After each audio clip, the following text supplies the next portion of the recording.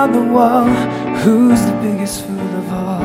You don't have to answer me, 'cause when I look at you I see a prisoner set free from his chains, acting like he's still a slave to the prison he's been set free from.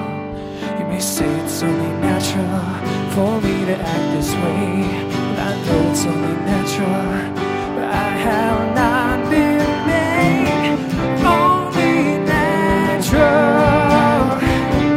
only natural. I've got the spirit of the living God alive in me, giving me power so I don't have to be only natural, only natural, yeah. So mirror, mirror, look again.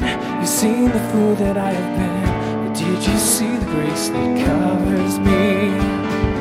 Not to do anything I please, in fact grace is the only thing that makes me what I am, not naturally. It's supernatural power, brings life out of the grave. It gives sight to the blind man, and it will not let me stay only natural, only natural. I've got the spirit of the living God alive in me, giving me power. I don't have to be only natural, only natural, yeah, yeah, yeah.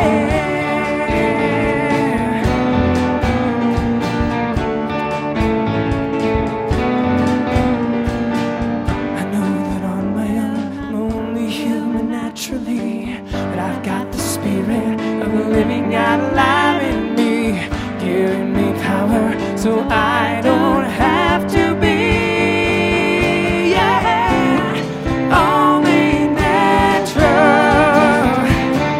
only natural, yeah, only natural, only natural. I've got the spirit of the living God alive in me, giving me power so I don't have to be only natural, only natural.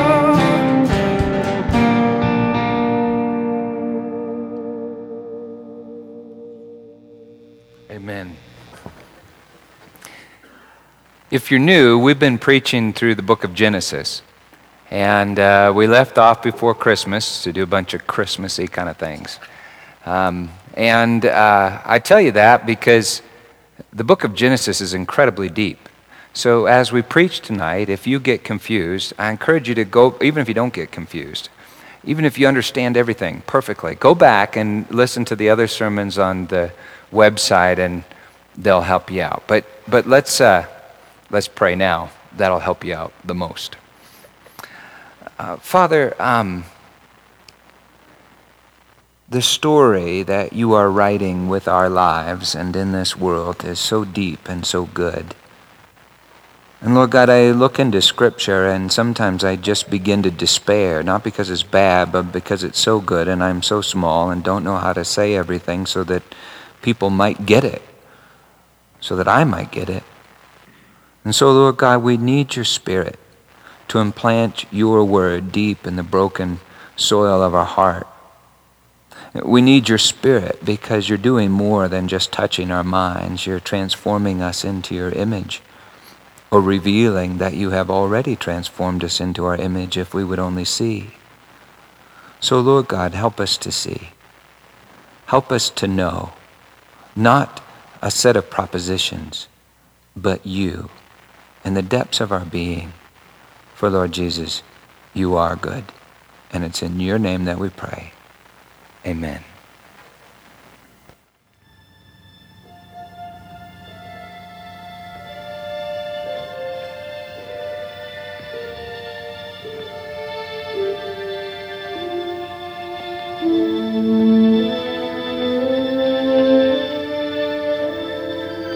Slave in the magic mirror, come from the farthest space. Through wind and darkness I summon thee. Speak. me see thy face. What wouldst thou know, my queen? Magic mirror on the wall, who is the fairest one of all? Famed is thy beauty, Majesty, but hold, a lovely maid I see. Rags cannot hide her gentle grace. Alas, she is more fair than thee. Alas for her. Reveal her name. Lips red as the rose, hair black as ebony, skin white as snow. Snow White. Well, that's the queen. In the medieval fairy tale of Snow White. And she has this mirror that gives her knowledge. She calls it her slave, but to it, she herself is actually enslaved. Mirror, mirror on the wall, who's the fairest of them all? The mirror gives her knowledge, you see, of beauty and ugliness. Actually, the words good and evil in the Hebrew can also be translated beauty and ugliness, fair and unfairness, right and wrong. The mirror gives her the power to judge herself and others. To judge means to separate. In C.S. Lewis's novel Perelandra, a man named Ransom travels to the planet Venus soon after God has made the first man and the first woman on that planet. Unfortunately, this is always a bummer, Satan has also traveled to that planet in the body of a scientist named Weston. As Satan takes over Weston's body, Ransom begins to refer to him as the Unman. At one point, the Unman tries to tempt the innocent, naked, beautiful, green Queen of Venus to disobey. And he tempts her by offering her a robe and a mirror. Lewis writes this. He handed it to the green lady. She turned it over in her hands. "What is it? What am I to do with it?" she said. "Look in it," said the Unman. "How?" "Look," he said. Then taking it from her, he held it up to her face. She stared for quite an appreciable time without apparently making anything of it. Then she started back with a cry and covered her face. "Oh," she cried, "what is it? I saw a face." "Only your own face, beautiful one," said the Unman. "I know," said the lady, still averting her eyes from the mirror. "My face out there looking at me. What is it?" She glanced from one of them to the other. The mysteries had all vanished from her face. It was as easy to read as that of a man in a shelter when a bomb is coming. "What is it?" she repeated. "It's called fear," said Weston's mouth. Then the creature turned its face full on Ransom and grinned. "That thing," she pointed at the mirror, "is me and not me. But if you do not look, you will never know how beautiful you are," said the Unman. "It comes into my mind, stranger," she answered, "that a fruit does not eat itself, and a man cannot be together with himself." Then Lewis writes, "The external and, as it were, dramatic conception of the self was the enemy's true aim. He was making her mind a theater in which the phantom self should hold the stage. He had already written the play." You see, he invites her to judge herself with herself. He invites her to judge herself. That is, he invites her to justify herself. Well, the green lady in Perelandra resists the temptation, but the evil queen in Snow White does not. She judges herself, and then she tries to justify herself. That is, make herself more beautiful by taking beauty. She has this image of herself as pure, Snow White. And yet she's not so Snow White, and so she attempts to take beauty from Snow White. She commands her huntsman to kill Snow White, cut her heart out. This is a kid's fairy tale. Can you believe that? Cut her heart out and bring it to her in a box, but it doesn't work. And so in a rage, the evil queen makes herself ugly in order to ambush Snow White where she's hiding in the woods. Snow White lies dead in the forest. The huntsman has brought me proof. Behold her heart. Snow White still lives, the fairest in the land. 'Tis the heart of a pig you hold in your hand. The heart of a pig. Then I've been tricked. Begin thy magic spell.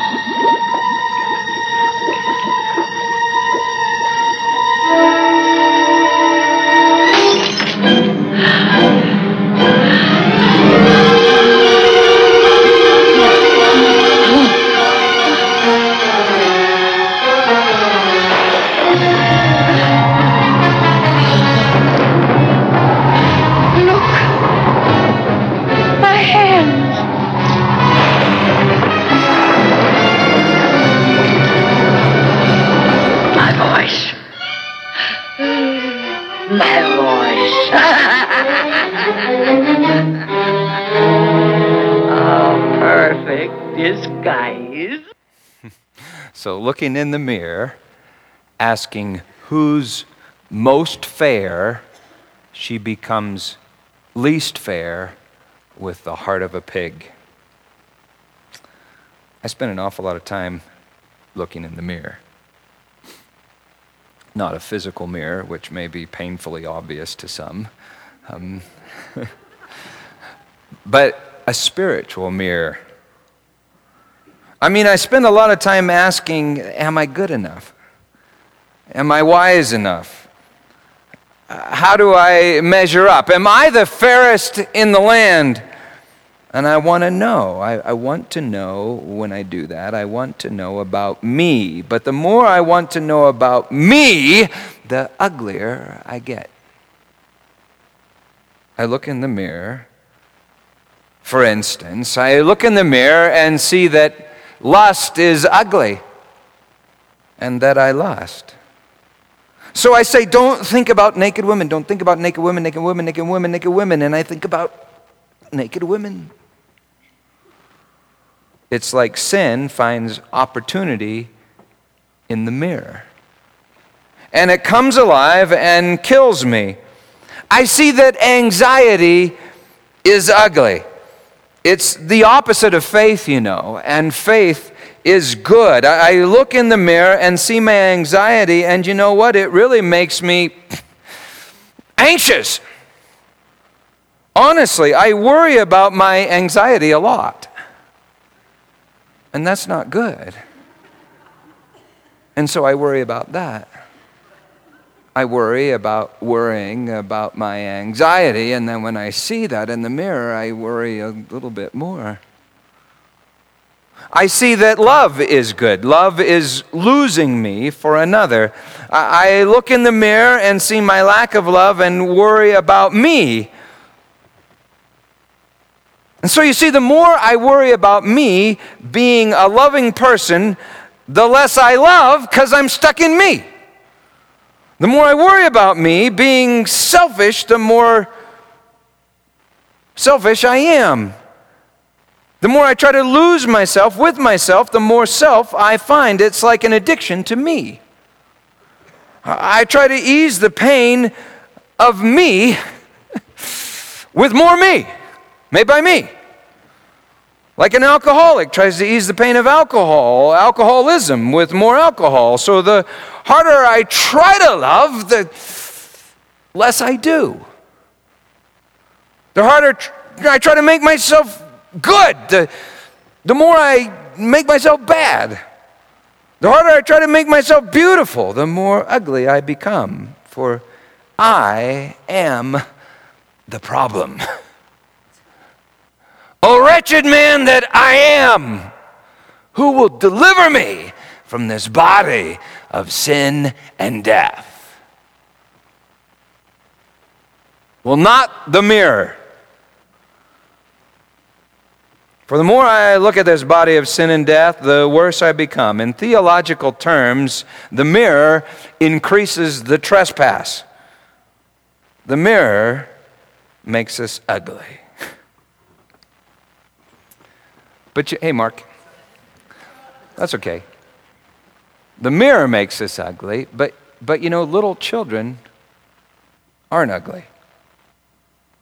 In fact, they're like cute to the bone. You know what I mean? Like a 1-year-old, a 2-year-old.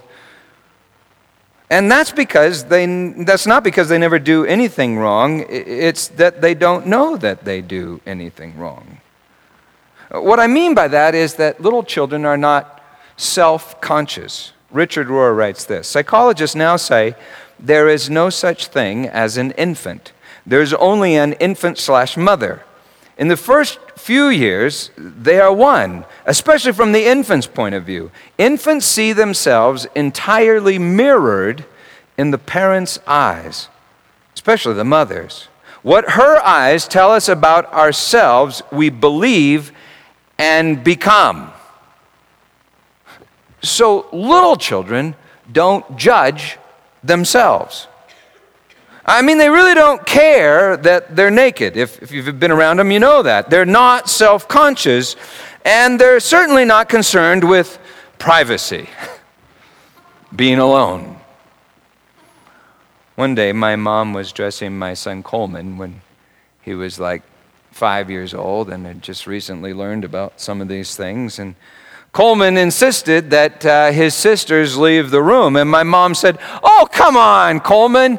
And he said, but Oma, he said, "they'll see my private parts." And Elizabeth, my precocious daughter, piped up and she said, "Well, Coleman, when you were little and we would change your diapers, we'd see your private parts all the time." And Coleman fired back, "Well, that's different. That was before I knew I had them." You see, it was paradise before Adam and Eve knew they had them. Not the parts. I'm sure they knew they had the parts. Not the privates. It was paradise before they became all self-conscious and ugly. You know, there was a point when each of my kids kind of lost that incredible cuteness, that beautiful innocence, or maybe they covered it up. But I think it was the point when they became self-conscious. They stopped being cute because they were very conscious of their cuteness. You know what I mean? Have you seen that in kids, if you have little kids? They stopped being so cute when they tried to be cute. You see, I think the Old Testament refers to this the time that a little child obtains the knowledge of good and evil. That's the phrase the Old Testament would use. And so knowing cute, about cute, we stop being cute. The mirror makes us ugly, and the mirror is work, you know? It's a lot of work. One day when my daughter Becky was growing up and learning about these things, she said to me, "Hey, Daddy, I have an idea. Let's play a game." I said, "Okay, Becky." She said, "Okay, you be the daddy and I'll be the little girl." And I said, "Okay." Thought this should be easy, and I went on about my day. Later in the day, driving up to the mailbox, I remember Becky. She turned to me and she said, Daddy," and I said, "Yes, honey. Can we stop playing this game? I'm really tired of it." It took me a moment to figure out what Becky was talking about, and then all of a sudden I realized all afternoon she had been self-consciously impersonating herself.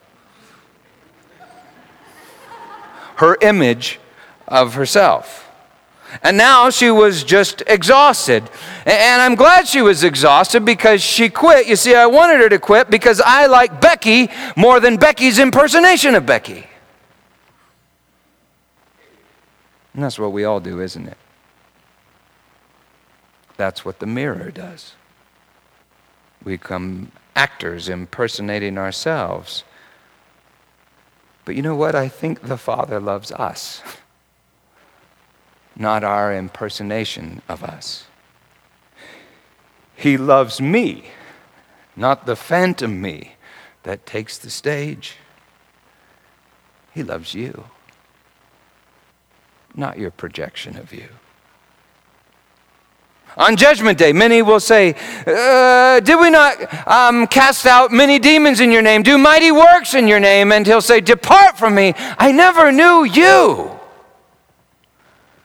Perhaps it wasn't them that did the works then, but their image of themselves, in which case their works were lies and they were whitewashed tombs with pigs' hearts, and that's not good. That's ugly. Deeply ugly. Dead. Well, in Genesis chapter 1, God makes everything good in the span of 6 days, and he tells the man and the woman to be fruitful. You know, fruit is babies. Even more, it's love, joy, peace, patience, kindness, goodness, gentleness, faithfulness, and self-control. By Genesis chapter 2, we're back in day 6 because God is still making humanity in his image, and it's not yet good for Adam. Mankind is alone. God makes Adam male and female, and yet humanity is still somehow alone, not complete.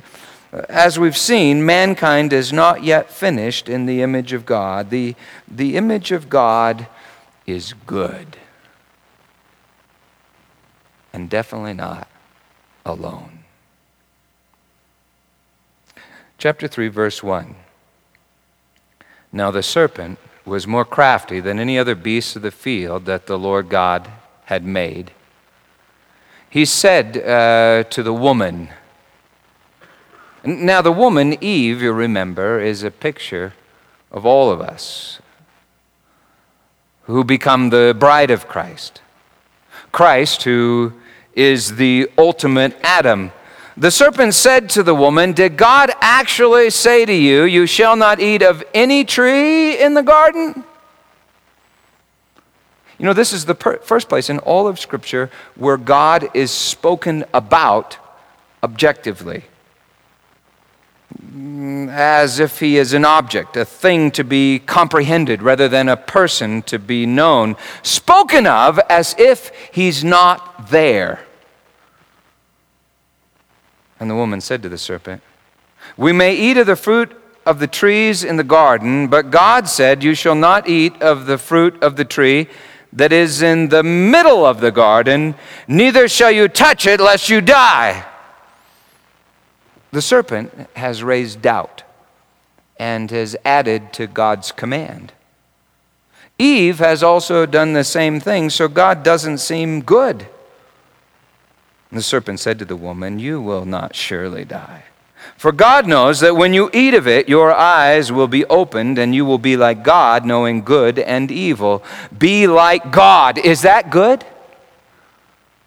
To be like God is good. God is making humanity in his likeness, and that's good. To know good and evil is good. In other words, wisdom is good, but why we want it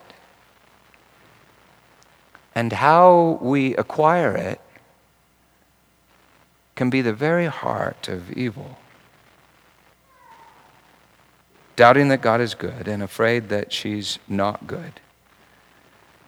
Eve wants knowledge of the good.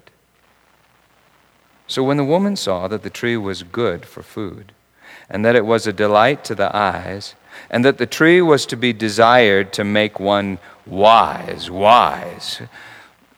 Jesus is wisdom, remember? The Logos, the meaning. Jesus is wisdom. He's a person to be known, not a quality to be taken. She took of its fruit. She took wisdom, who is the heart of God, from the bosom of the Father. Wanting to be like God, she tried to take his heart. She took its fruit and ate. And she also gave some to her husband who was with her, and he ate. Then the eyes of both were opened, and they knew that they were naked. Somehow it worked.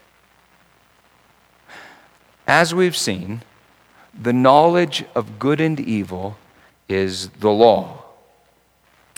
And the law, you see, is a mirror. Eve looked into the law in order to judge herself. And Adam and Eve saw that they were ugly, for they had destroyed the beauty that they longed to possess. In other words, they had crucified the good. And they sewed fig leaves together and made themselves loincloths. Because they're fig leaves, and because of some fascinating stuff Jesus says in the New Testament, I think the tree of knowledge was a fig tree. You know, they didn't have apples in Palestine. So what that means is that they judged themselves with the tree, and then they cover themselves with the leaves from the same tree. They judge themselves with the law and then justify themselves with the law in the power of their flesh. Verse 9, and they heard the sound of the Lord God walking in the garden in the cool of the day. More literally, it reads just like this. Listen to this. This is fascinating. And they heard the voice of the Lord. This is the voice through whom all things have just been created. They heard the voice of the Lord God walking in, literally, the ruach, the wind of the day. This is the Spirit of God that blows on the waters of chaos in judgment and creation, making a way where there is no way. Wind, God, Word, the Trinity goes walking. God, who is judge and whose judgment is grace, goes walking in his garden. And Adam and Eve need grace. Grace is the good. And they heard the sound of the Lord God walking in the garden in the cool of the day. It's evening, day's almost over. The sixth day, God wants to say, it is finished. They heard the sound of the Lord God walking in the garden in the cool of the day, and the man and his wife hid themselves from the presence of the Lord, literally from the face of the Lord. They hid themselves from his eyes, for they're like mirrors. Judgment. They hid themselves from the face of the Lord God among the trees of the garden. I think that's the law. But you see, goodness goes walking, but they hide from goodness with their knowledge of the good. They hide from wisdom with their knowledge of wisdom. They hide from judgment with their own judgment. They justify themselves. They cover themselves. They use the law to hide their naked selves under their impersonation of themselves. They hide their dying, naked, incomplete selves from the word, the breath, the way, the truth, the life which they most desperately need. In other words, they use the law to hide themselves from grace. You know, grace convicts us, it kills us, and then it fills us and it sets us free. They use law to hide from grace, who is God. In other words, Adam and Eve get religion. Human religion. You know, most people think that's what this is. Most people think that's what I am, like an extension of the tree. And so they come to church to get the knowledge of good and evil. They come to church to judge themselves and then judge others. Saying, preacher, preacher, in the hall, who's the fairest of them all?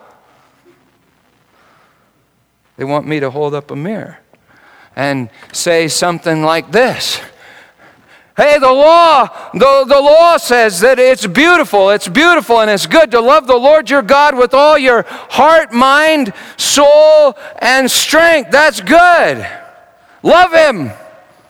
And so, Randy, how are you doing? Are you loving Him? Are you losing yourself, Dennis, and thinking only about Him? Are you loving the people around you? And I could give some examples of love. And then I would say something like, well, you better work on it. You better get your act together. And so we all go home and try to love. And come back the next week acting like we do love, even though feeling like we don't love, because we really don't. And now because God's law is really ethereal, and it's hard to know whether you're really doing good at it, And we want to judge, we want to know. We often want the pastor to make the law more simple, right? More doable, more practical. So we want the pastor to say something like this. Hey, this is the law, to love the Lord your God with all your heart. And if you would just do these 4 things, well, I think that would be good enough. You ought to have a 15-minute quiet time every day. Brad, have you had a 15-minute quiet time every day? Hold up the mirror. You ought to give 10% of your income to the church budget. Chris, have you given 10% of your income to the church budget? And you shouldn't say these 4 potty words unless, of course, you're going camping. William, have you said those words? And so judge yourself. Analyze yourself. And we all act the part. Hold up the mirror and say, God wants us to be fruitful. You're called to bear fruit. Fruit is love, joy, peace, patience, kindness, goodness, gentleness, faithfulness, and self-control. So how are you doing, Dee Dee, at that fruit? And so what do? Nobody can bear fruit just by looking in a mirror. A bride can't get pregnant by staring in a mirror. She needs something else. And so what do? We go home, we come back the next week, and we fake the fruit. And we hide the dirt.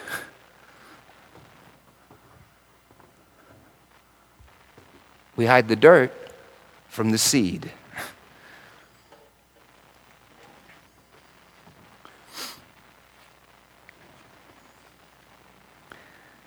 We fake fruit. And we create a monster, a whitewashed tomb, a walking lie. Looks alive, but look real close and it's dead, the walking dead. It's the beast from the land in the book of Revelation, human religion. Remember a few sermons ago when I said that I'd show you a video of my honeymoon night? Remember? Our very first attempt at bearing fruit in the image of God. And what I showed you was a clip from Young Frankenstein. Dr. Frankenstein and his assistant trying to make a life in the image of God in their laboratory, and all he could make was a monster. You see, when I try to make myself with myself in the image of God, all I produce is a monster. In Jesus' words, twice as much a child of hell, a hypocrite, a Pharisee, the walking dead. You see, the law is to show us we're dead. Not to help us fake that we're not. The law is descriptive, but not prescriptive. I mean, it tells me that I'm not good, but it does not have the power to make me good. And so when all I do is look at the law and then I try to be good, I'm trying to be good with the very thing that's gone bad, which only makes me twice as bad. In prayer and a vision some time ago, happened a few times, I think. A friend of mine was covered with filth. I washed her. She frantically tried to wipe the filth from her face, but it only made her more filthy, for her hands were filthy. And in the vision, Jesus stopped her had her look in his eyes, and he said, when you clean yourself, you only make yourself more dirty. I must clean you. When the queen stared in the mirror, she became a monster. When I try to justify myself according to the law and the power of the flesh, I just feed the monster. I produce the beast. I think that's what Eve did. And what Adam then did with her. I think that's what all human religion does, Christian or otherwise. I think that's what Israel did. That's what Jerusalem did. And so she became hideous and fruitless. Do you remember what happened when Jesus entered Jerusalem? The very day he entered Jerusalem, he cried out before the crowds, "Now is the judgment of this world." In the morning, he found a fig tree that did not bear fruit. The fig tree was barren. The knowledge of good and evil, you see, had produced no fruit. He cursed it and then prophesied the destruction of Jerusalem, the old system under the law, powered by the flesh, human religion. I remember when Jesus entered old Jerusalem, he entered the location of what was probably old Eden. And there he cursed the old fig tree. Perhaps that's why Jesus said, "Judge not." God, that is a difficult phrase, isn't it? Judge not, lest you not be judged. Perhaps in some way he wants us to curse that old fig tree. In 1 Corinthians 4:3, Paul writes this. He writes, "It's a small thing that I'm judged by any of you. I don't even judge myself." That's Paul. Galatians 3:11, "No one will be justified before God by the law. The righteous will live by faith." Galatians 5:4, "You who would be justified by law have fallen away from grace." Referring to all of his accomplishments under the law, Paul writes this, "I count them all as crap, scubala, garbage. I count it all as loss for the surpassing worth of knowing Christ Jesus my Lord, that I may be found in him, not having a righteousness of my own that comes from law, but that which comes through faith, the faith of Christ." Romans 3:20, "By works of the law, no human being will be justified, since through the law comes knowledge of sin." In fact, Paul writes, the law came in to increase the trespass. But now that doesn't mean that the law is bad. The law has a purpose. The tree in the middle of the garden has a purpose. It reveals something. It reveals someone. And so Jesus entered Jerusalem, old Eden. And before the crowds, he said, "Now is the judgment of this world." In the morning, he cursed that fig tree. And at the end of the week, the tree cursed him. Jesus was crucified on a tree in a garden at Jerusalem. It was a tree of law. I think it's the tree of the knowledge of good and evil. It's the judgment of this world. It's God's judgment revealed on the tree of law. He said, "Now is the judgment." And Jesus said he came to fulfill the law. All the law. I think he fully fills the law like he fully fills that tree. He fulfills the moral law. He perfectly obeys it. And he reveals its substance, unquenchable love, the heart of God, body broken, blood shed, mercy. He fulfills the moral law and the ceremonial law. He is the sacrifice, the payment for all sin. He fulfills the law, and he is the new law that's not a law, what James calls the perfect law, the law of freedom, liberty. Listen to what James writes. James writes that the man who is unfruitful, who does not do the law, is like a man who looks in a mirror and sees his own face. But the fruitful one looks into, quote, the perfect law of liberty and perseveres. He looks into the perfect law of freedom. But what does he see when he looks into that law? Well, listen. The tree is the law. The law is a mirror. But now we look to the tree, and there's a man hanging on the tree. We look to the law, and there's a face staring back at us. We look in the mirror and see Jesus. The wicked queen had a mirror, and in it she saw herself and dreamed of herself. Did you know Snow White also had a mirror? And in it she saw herself, but she dreamed of another. Her mirror was a wishing well.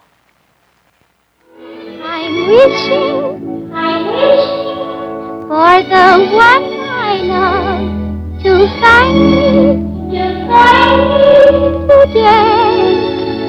today. Oh! You see, I think Jesus wants us to look in the mirror and see him. In fact, Jesus was nailed to our mirror so that we would see him. Jesus is God's judgment on us. Jesus is God's justification for us.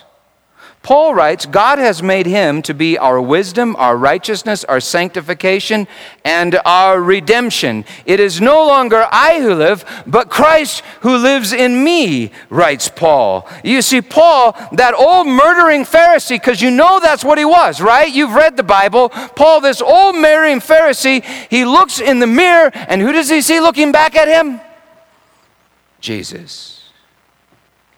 Jesus is the Father's opinion of you. On the cross, Jesus takes our death and gives us his life. Jesus turns the tree of knowledge into the tree of life. His body and blood is the fruit of that tree. So you see, the tree of law is what? It's a stage for the exhibition of love. God is love. And God is my Father. It's not my judgments, it's not my justifications, it's not my good deeds that tell me who I am. It's the eyes of my Father. He tells me who I am. His eyes are my mirror. And I see those eyes in the face of Christ, crucified for me. They tell me, Peter, you're mine. I give everything for you. I love you right now as you are, and I won't leave you as you are. I take your death, and I give you my life. And so this is my judgment. You are my image, and it is finished. Peter, it's I, God, who justifies. Who are you to condemn? Who are you to disagree with your Creator? There are two mirrors. One is law and one is grace. One is our judgment, and the other is God's judgment. One brings death, and the other is life, a tree of life. One is law, and the other is my Father's eyes. One day when Becky was really little, she was just so stinking cute. I remember I looked at her and I just stared for a while, and I said, Becky, why are you so wonderful?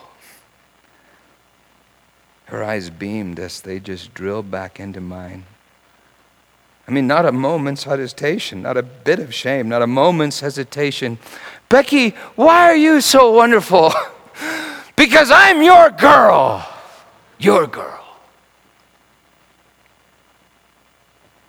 On Judgment Day,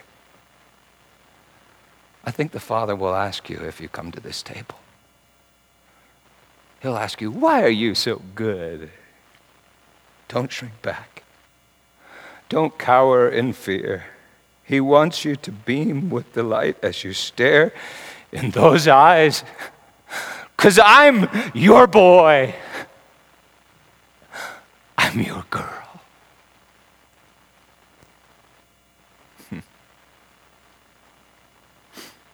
Well, we're pretty much out of time. And I'm kind of only halfway through. And so we spoke of how the law kills and just began to speak of how grace gives life. How we look in the old mirror, lose ourselves, and find Jesus there staring back at us. So we'll talk more about that, I think, next week. But before we end, I need to tell you about Snow White. We saw how Snow White looked in the mirror in that last clip and dreamed of her prince. And yet, when he appeared, this is what happens in the next frame. She goes, oh, and runs away and hides in shame. There's still a lot of herself in her mirror. Well, finally, the witch finds Snow White and tempts her to seize her dream, her prince. She tempts her to take her prince with the aid of a magic apple, take his love. In fear, she eats, and the day she eats, you know the story, she dies. She tries to take his love by force and dies. But when she's powerless, he shows up and he gives her his love by grace.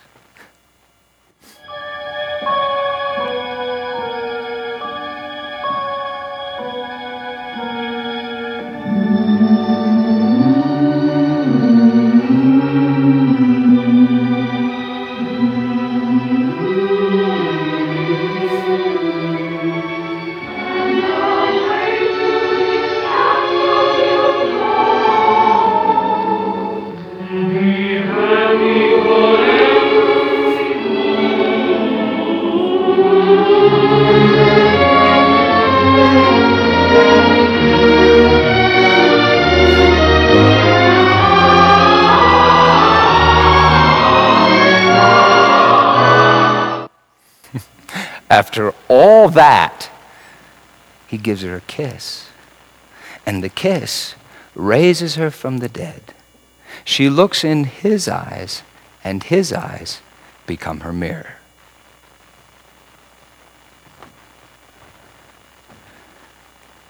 Bride of Christ,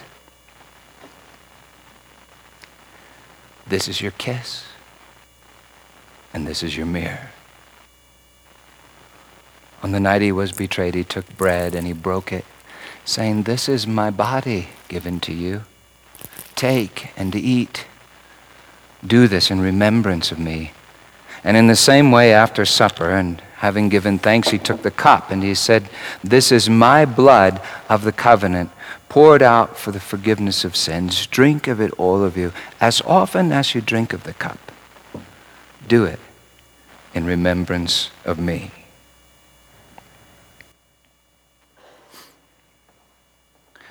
Mirror, mirror on the wall, who's the fairest of them all? Jesus. And he gives himself to you, so that you will get up in the morning, look in the mirror, and see him. In Jesus' name. Believe the gospel every moment of every day. Amen. Isaiah chapter 1, verse 18. Come, let us reason together, you wicked queen.